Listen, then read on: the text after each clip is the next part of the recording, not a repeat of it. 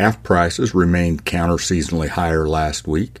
U.S. beef exports continue at a record pace. Coming up on your weekly Calf News Price Point, presented by Cattle Current's Wes Ishmael.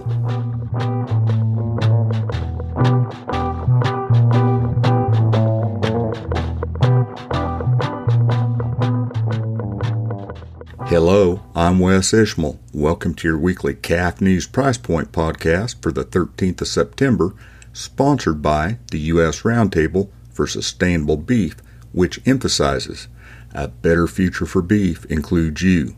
When it comes to improving sustainability in the beef industry, we're all in it together from pasture to plate. We are connected by our supply chain, and our efforts are made stronger by common goals. The U.S. Roundtable for Sustainable Beef set goals to maintain and improve our grazing land and water resources, reduce greenhouse gas emissions, increase efficiencies, and care for our animals and our people. When we work together, the benefits come full circle.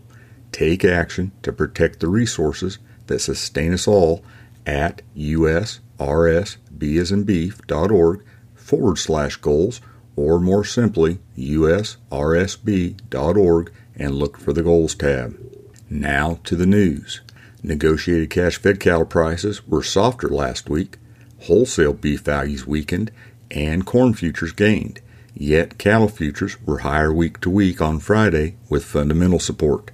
Feeder cattle futures closed an average of 35 cents higher week to week on Friday, except for 18 cents lower in spot SEP, helped along by strong cash demand.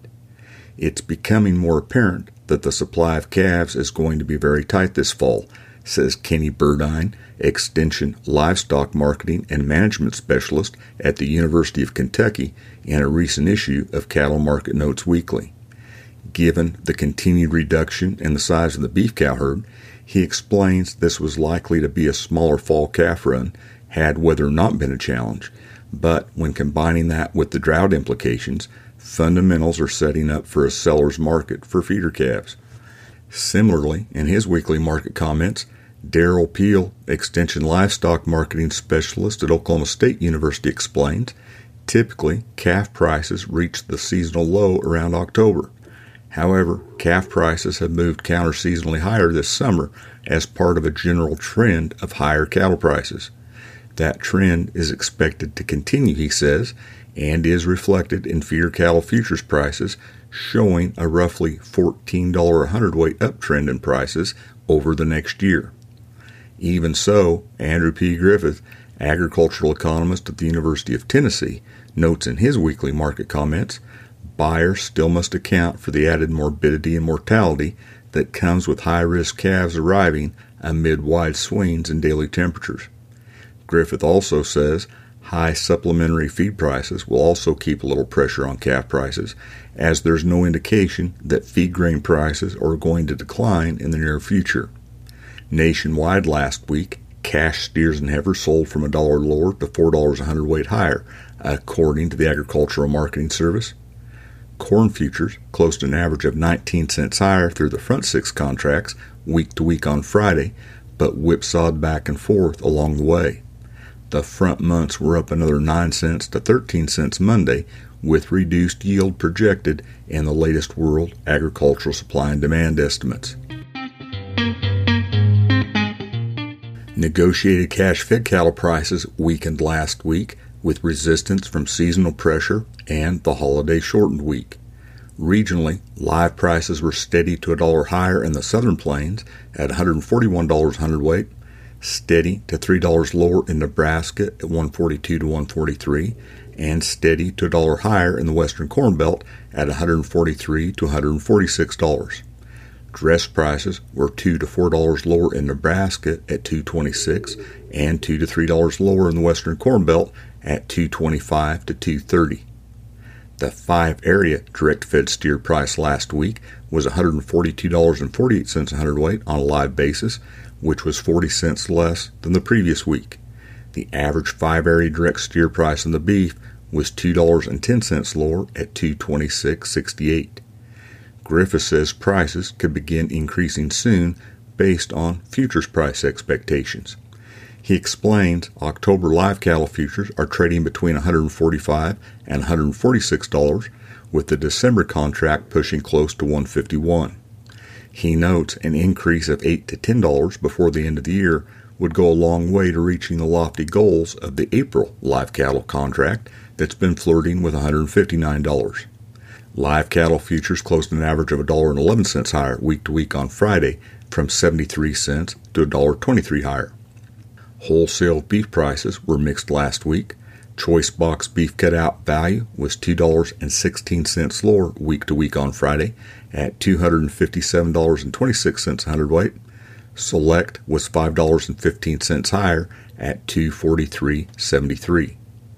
Total estimated cattle slaughter last week of 604,000 head was 34,000 head fewer than the previous week, but 25,000 head more than the same week in 2021. Year-to-date estimated total cattle slaughter of 23.35 million head was 307,000 head more, or 1.3% more than the same period last year. Estimated year-to-date beef production of 19.23 billion pounds was 210.3 million pounds more, or 1.1% more. Remember, a better future for beef includes you. When it comes to improving sustainability in the beef industry, we're all in it together from pasture to plate. We're connected by our supply chain, and our efforts are made stronger by common goals. The U.S. Roundtable for Sustainable Beef set goals to maintain and improve our grazing land and water resources, reduce greenhouse gas emissions, increase efficiencies, and care for our animals and our people. When we work together, the benefits come full circle. Take action to protect the resources that sustain us all at usrsbasandbeef.org and look for the Goals tab. U.S. beef exports topped $1 billion in July for the sixth time this year and posted the fifth largest volume on record, according to data released by USDA and compiled by the U.S. Meat Export Federation. July beef exports totaled 126,567 metric tons, up 3% year over year. Export value increased 7% to $1.0 billion.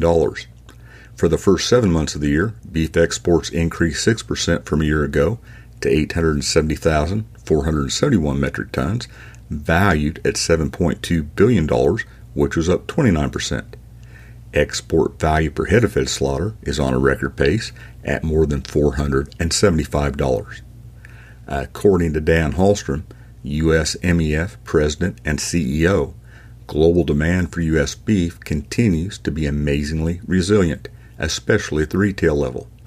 He explains exports have also benefited from a partial rebound in the food service sector, but says this recovery is far from complete, as many markets are still gradually easing COVID restrictions, so we definitely see opportunities for further growth as restaurant traffic returns. At the same time, Hallstrom says, headwinds remain formidable, including further devaluation of key trading partner currencies. And that's your weekly Calf News Price Point podcast for the 6th of September, sponsored by the U.S. Roundtable for Sustainable Beef. I'm Wes Ishmael. Thanks for listening.